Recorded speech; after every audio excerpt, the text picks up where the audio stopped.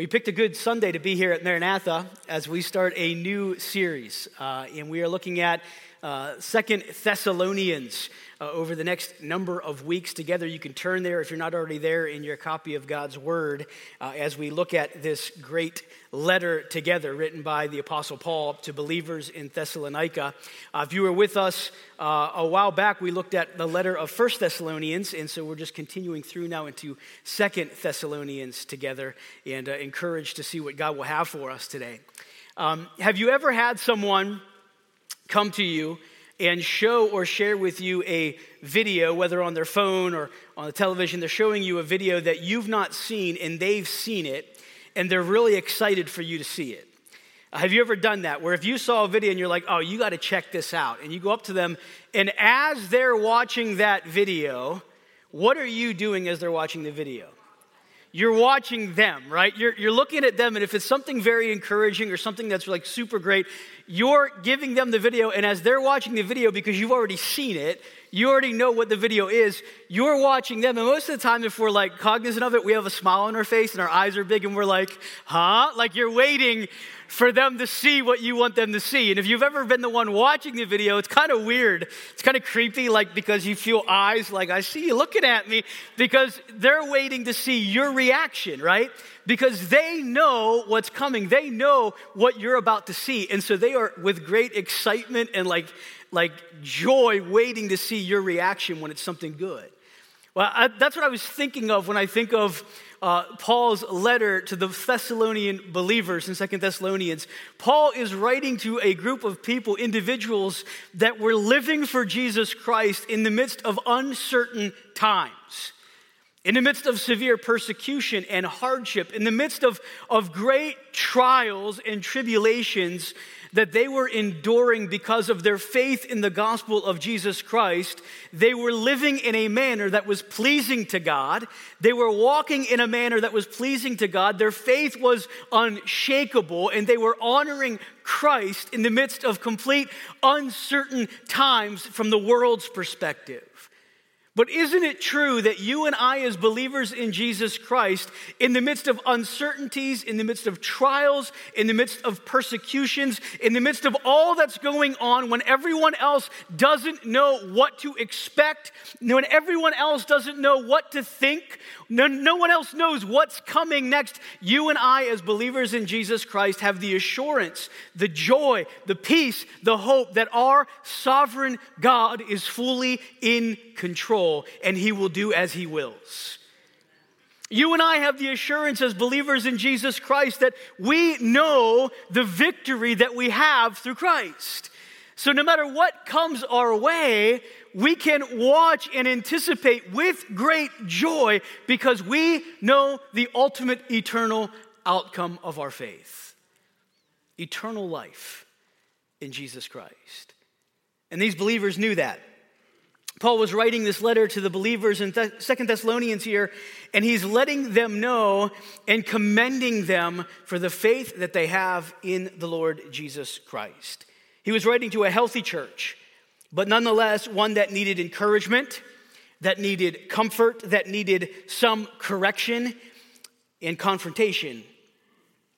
As was the case with Paul's earlier letter to the Thessalonian believers, we see Paul is greatly encouraged in giving thanks to the Lord for the testimony and perseverance of the church in Thessalonica. Paul would be writing this letter shortly after his first letter. First letter is dated in AD 51. The second letter, late 51, early 52. Paul writing to these believers, commending them again for their faith. And he's going to give them this encouragement and challenge as they live and persevere for Jesus Christ, as they have faith in the midst of uncertain times. I wonder, isn't that an appropriate thought for you and I living in the world in which we live today? Faith in the midst of uncertain times. But as uncertain as the times may seem, can I encourage you this morning, church, that with great certainty our God is fully in control. And so we rest in that. Let's look at the passage again in 2 Thessalonians chapter 1, verses 1 through 4. I want to read it just again together. You could follow along as I read aloud. Paul, Silvanus, and Timothy, to the church of the Thessalonians in God our Father and the Lord Jesus Christ, grace to you and peace from God our Father and the Lord Jesus Christ. We ought always to give thanks to God for you, brothers, as is right, because your faith is growing abundantly, and the love of every one of you for one another is increasing. Therefore, we ourselves boast about you in the churches of God for your steadfastness and faith in all your persecutions and in the afflictions that you are enduring. Paul is going to be writing this letter to a group of believers that have been recipients of the grace of God, the peace of God, relationship with God through the Lord Jesus Christ. Paul was writing to a called out group of individuals. We have to understand and recognize this morning that if you and I claim to be followers of Jesus Christ, or if we are part of the body of Christ, the church, we are separate from the world. We have to understand this morning that you and I as believers in Jesus Christ, our calling, our purpose, our drive in life is different than those who do not know Jesus. We are to be separate. We are to be the called out group. And with that calling out comes responsibility and privilege of serving the Most High God who is sovereignly in control of all things. Paul writes to them and he wishes them grace and peace from God our Father in the Lord Jesus Christ. So as we look at this, Paul is going to be giving thanks. Paul says in verse 3, we ought always to give thanks to God for you, brothers. Anytime that a word like that or a phrase like that appears in Scripture, where someone like the Apostle Paul, who had a thriving relationship with the Lord Jesus Christ, who was a writer of much of the New Testament Scriptures under the inspiration of the Spirit of God, a leader in the church, anytime someone like Paul writes, we ought always to give thanks for you, brothers, that's a pretty significant statement, isn't it?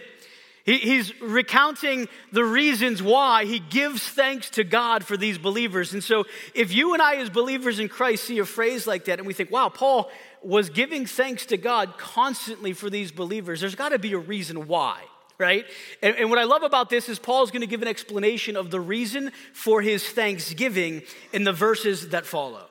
He says, we ought always to give thanks to God for you, brothers, as is right. As is right. We want to give thanks to God for you.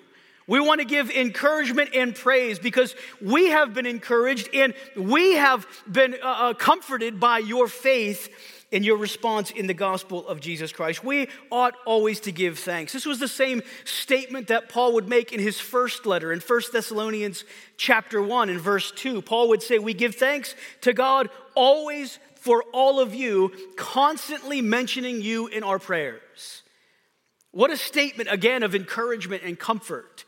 That the Apostle Paul would say, we give thanks concerning you constantly, always making mention of you in our prayers. Not only is that an encouragement to the group of believers that Paul is writing to, but what an encouragement for Paul that as he petitions the Lord, as he goes to the Lord on behalf of these believers, he is going with thanksgiving. Isn't that great? Have you ever gone to the Lord in praise for someone that is a follower of Christ that is dear to you and you are just pouring out thanksgiving to God for how he has worked in their lives? Isn't that comforting? It's incredible. And how comforting is it when you receive notice from someone that says, hey, listen, I want you to know I am constantly making mention of you in my prayers to God. What a comfort for the believer in Christ. And isn't that what we are called to do?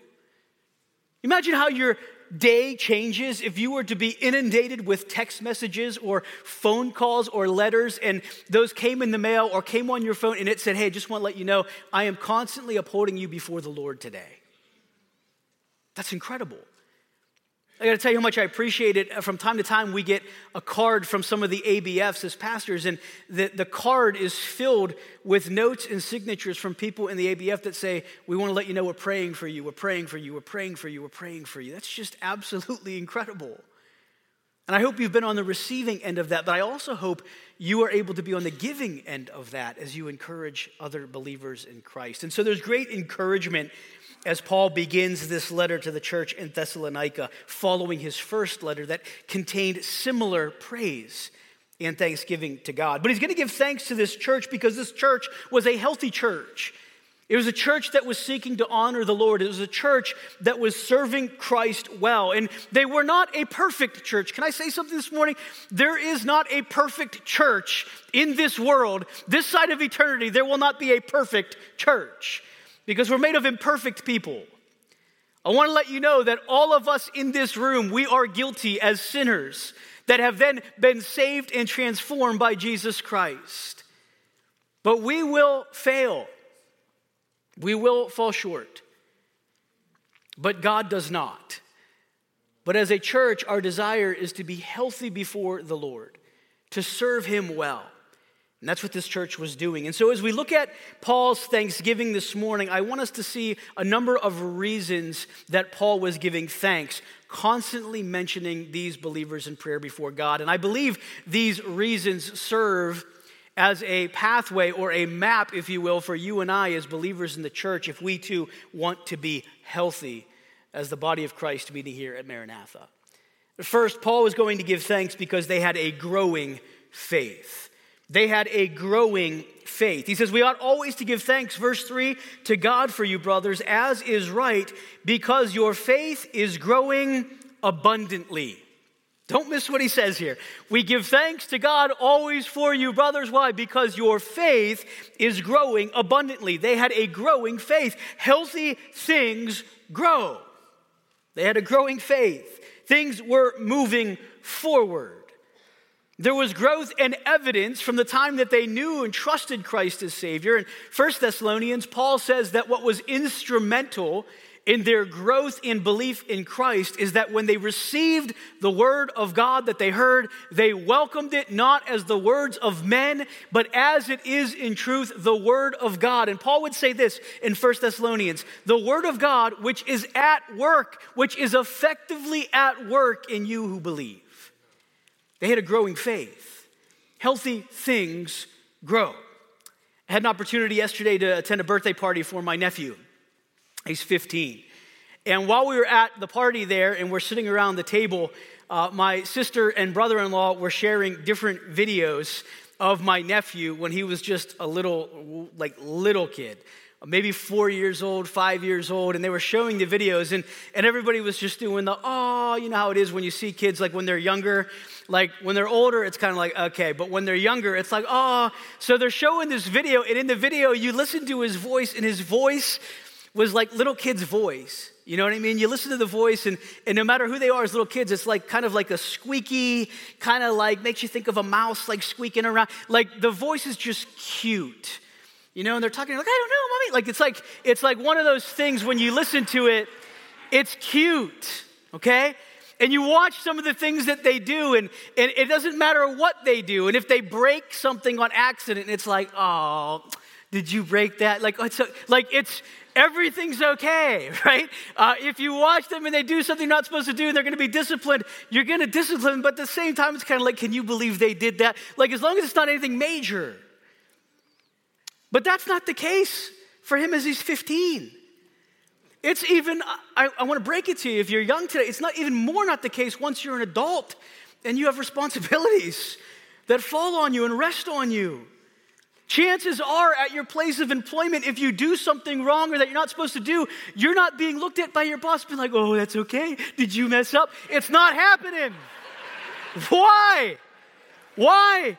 Because there is an expectation that the older you get, the more mature you become, the more responsibility you can handle, the greater mind that you have as you grow and you mature. And listen, as a follower of Jesus Christ, we too should be growing if we are healthy in Jesus Christ.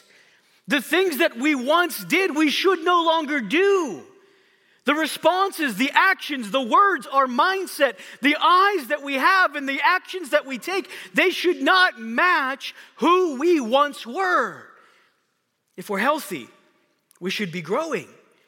And Paul is talking about these believers here and he says, listen, you are growing. And look at what he says. Don't miss what he says. You are growing what? How?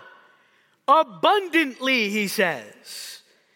There's not just a matter of some growth where it's like, oh man, like I think, like have you ever maybe you didn't deal with this, but like when I was a kid and I wanted to like see how tall I was, they would like mark it on the thing. You know how discouraging it is from the time you're like 13 to get up there and it never increases when you're like, I don't know how that was old. But you're looking for any glimmer of hope. Like, I hope it's up another centimeter. That is not the type of growth that Paul's talking about for these believers. He says in this passage that your faith is growing abundantly. Think of that. Abundantly. The word that's used for abundantly there means to be without measure. Beyond measure is the word that's used there for abundantly. Beyond measure, or it can be said to grow exceedingly, is the word that's used. Talk about conviction.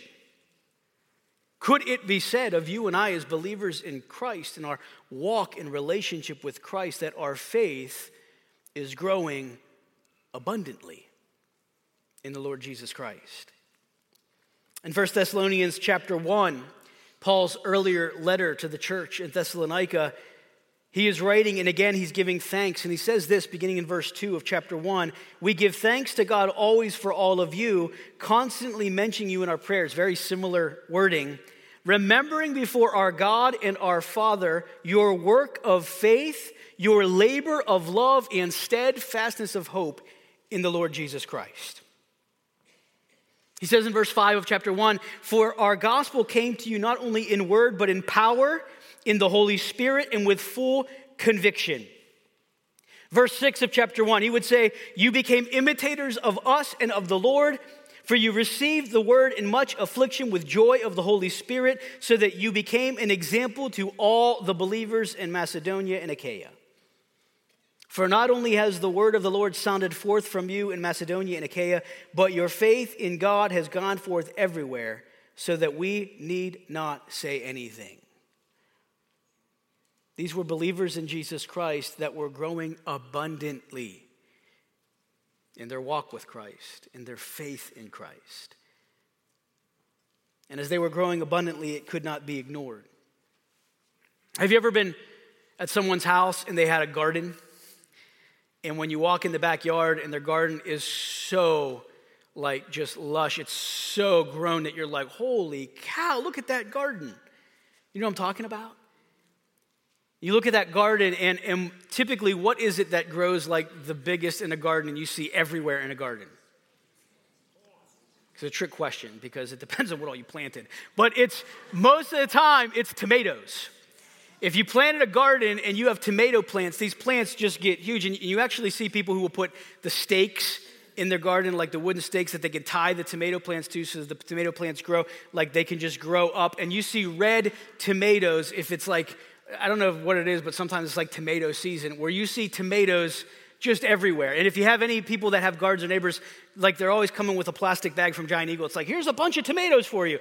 And the tomatoes are coming everywhere, right? Because they just take over the garden. They take over the garden. I'm a hot pepper guy, and so like I remember like when we would plant as a family like hot peppers, and we would plant tomatoes, and we would plant like cabbage and lettuce and all these other things. And I remember going and being like, "Where's the peppers at?" Like there's like 8 million tomatoes, but like the peppers like you got to search for, right? You got to look like closely for it. The tomatoes though, holy cow, you can't miss them. They're everywhere. That is the type of growth that God wants for you and I as believers in Christ. Growth that cannot be ignored. Growth that cannot be missed. That anyone who looks and says, oh, look, there's a garden over there. Wow, look at all the tomatoes. Abundant growth. Abundant growth. I wonder, to those that we work with, to those that are closest to us, to those in our family, those that we spend the most time with, do they even know we have a relationship with Christ? And would they describe us as those that are abundantly growing in our faith? This was the case for the believers in Thessalonica. It was growing beyond measure. It was growing beyond measure. And Paul was giving thanks for that. Secondly, their love was increasing towards one another and towards God. Not only did they have a growing faith, but they had a love that was increasing towards one another and towards God. He says again in the latter part of verse 3, your faith is growing abundantly, and the love of every one of you for one another is increasing. He says not only do you have this growing faith that's growing abundantly, but your love for one another is increasing. What a great statement to be said about the church. That our love for one another is increasing. I wonder, is that true? Is that true for us? In 1 Thessalonians chapter 4, again, Paul's first letter, verses 9 and 10, he says, concerning brotherly love, you have no need for anyone to write to you, for you yourselves have been taught by God to love one another, for that indeed is what you are doing to all the brothers throughout Macedonia.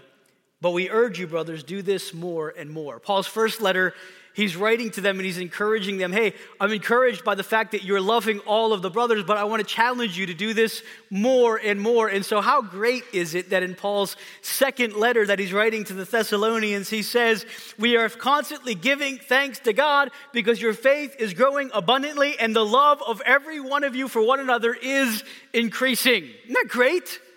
What an encouragement. And don't miss what he says. He says that every one of you is increasing. What an incredible truth. That the love that they had for one another and towards each other was increasing more and more, just as Paul challenged them in his first letter. John in 1 John chapter 2, verses 7 to 10 would say, beloved, I'm not writing a new commandment to you, but an old commandment you had from the beginning. The old commandment is the word that you have heard. It is a new commandment at the same time that I'm writing to you, which is true in him and in you, because the darkness is passing away and the true light is already shining. Whoever says he is in the light and hates his brother is still in darkness. Whoever loves his brother abides in the light, and in him there is no cause for stumbling. You see, this was not a new command, and yet it was a new command to love one another even as Christ loved us. And Paul was commending them as Thessalonians for their love that was increasing for one another. John has made it abundantly clear that if we say we love God but do not love one another, we're liars, and the truth is not in us, and we are not in the light as he is in the light. But what an incredible mark of a healthy church, that their faith is growing and that their love is increasing. Their love is increasing towards one another and towards the Lord. I wonder, is that true of us? Could we rightly say that our love for one another is increasing in the Lord? And that the love that we have for our great God is increasing as well? I wonder, have you experienced the longing for fellowship and community with the believer in Jesus Christ when it's removed from you? Have you experienced the heartache when you can't be together with believers to worship? You know, my daughters, two of them share a room, and when they were younger, they would regularly complain about wanting their own room, and the two of them, would be in there. I would try to tell stories of like, when I was a kid, the walk uphill both ways and all that other stuff. All of us lived in one room, and try to, help them see what they did. But they would complain regularly about like, I want my own room, I want my own room, I want my own room. And then when one of them would not be there overnight, whether they were at a friend's house or they were with my parents or my wife's parents, and they were by themselves in that room, you know what they said? They missed their sister. They wanted them there. There was an absence there that they wanted filled. That same absence, that same longing and desire should be present in the life of the believer in Christ when we are not together with the body of Christ. Our love for one another should be evidence to all. That is how we show the world that we are his children, by our love for one another. Paul's giving thanks to God because their faith is growing abundantly and their love for one another is increasing, and that could not be missed. There was evidence of it to all that would see. This is something only God can do. Number 3, Paul's giving thanks because their faith was anchored. Their faith was anchored. Look at verse 4. Therefore, we ourselves boast about you in the churches of God for your steadfastness and faith. For your steadfastness and faith. Paul was encouraged to find their faith was standing firm. Their faith was unshakable in the Lord. Their faith was anchored. Back in his first letter in 1 Thessalonians chapter 3, Paul would share about his concern for the faith of the believers in Thessalonica. Paul would share with them in 1 Thessalonians chapter 3. We don't have time to read the passage this morning, but in 1 Thessalonians 3, Paul would talk about the longing and desire that he had to be with these believers. He longed to be with them. He was concerned for their faith. He was concerned that they might be tossed, that they might be shaken because of the uncertainties and persecutions and trials that they were enduring. And Paul longed to be with them, but Paul said that he could not come, so he sent Timothy to them. And in 1 Thessalonians chapter 3, Paul shares about the report that Timothy brought back to him concerning these believers as he was concerned for their faith. And this is what he said in 1 Thessalonians chapter 3, verses 6 to 13. But now Timothy has come to us from you. Remember, he sent Timothy because he was concerned for their faith. He was concerned that they would be shaken because of the trials and persecutions they were enduring, because of so much of the teaching that was prevalent during that day. And he says, Timothy has come to us from you and has brought us the good news of your faith and love, and reported that you always remember us kindly and long to see us as we long to see you. For this reason, brothers, in all our distress and affliction, we have been comforted about you through your faith, he says. He says, we've been comforted because of your faith. For now we live if you are standing fast in the Lord. Paul's prayer to them in verse 11 was, may our God and Father himself, our Lord Jesus, direct our way to you, and may the Lord, listen to what he says, make you increase and abound in love for one another. Don't miss this. Paul's prayer in the first letter was before the Lord, that the Lord would allow them to increase and abound in love for one another and for all. Do you remember what we just read? Paul's giving thanks to God for their growth, and he's giving thanks because they are increasing in their love for one another. His prayer was that you would increase in your love for one another. Verse 13, so that he may establish your hearts blameless in holiness before our God and Father at the coming of the Lord with all his saints. Paul's prayer was for their love to increase, for growth to continue, for them to remain steadfast and immovable in their faith. And here in 2 Thessalonians, this letter to the believers, what is Paul starting his letter with? Thanksgiving to God for the growth that they are experiencing, the love that is increasing, and their faith which has remained steadfast and immovable in the midst of the uncertain times that they were living in. Talk about answer to prayer. Talk about reasons to give God praise and give God thanks. Paul longed for this for these believers. And God was blessing Paul by allowing Paul to see that their faith remained. Their faith was anchored in Christ. This wasn't on accident. This didn't just happen. From the first letter that Paul wrote to these believers, and from what we'll continue to read, these believers anchored their faith in the Lord Jesus Christ. They believed God at his word. They were sounding forth the gospel from their lives. They were set for the defense of the gospel no matter what may come. This was on purpose, for God's purposes. Their faith was anchored in Christ. Have you ever gone to the beach and taken with you a beach umbrella, big umbrella, that when you get to the beach, you have to dig out the sand to be able to anchor that umbrella? You ever done that before? How many of you have done that before? I'm just curious. You go to the beach and you dig it out and you put it. Now, the umbrella typically comes with that anchor, and it's about like this big, and it's a different color than the rest of the umbrella. So you want to make sure that that's completely buried over that kind of line to make sure it's anchored there. Well, I've been to the beach before where we've dug out the sand in the beach, and we've put that umbrella in there, and I get tired of digging, and I'm like, that will be fine. And so you just put it in there, and then like it doesn't do the same thing if then you just build up sand above like grade to like cover up the, like there's something special about, well, at least if you can't see it, it's good. It's not. You need to dig deep, right? But you know what happens when you have an umbrella at the beach and it's not anchored properly and the wind blows? It blows away. It rips it right out of the sand and it goes flying, and someone could get seriously injured, and you look really foolish because you didn't properly anchor that umbrella, and when that wind picks up and comes, it just gets completely torn away. Isn't the same true in our faith? That if we are not securely anchored daily to Jesus Christ,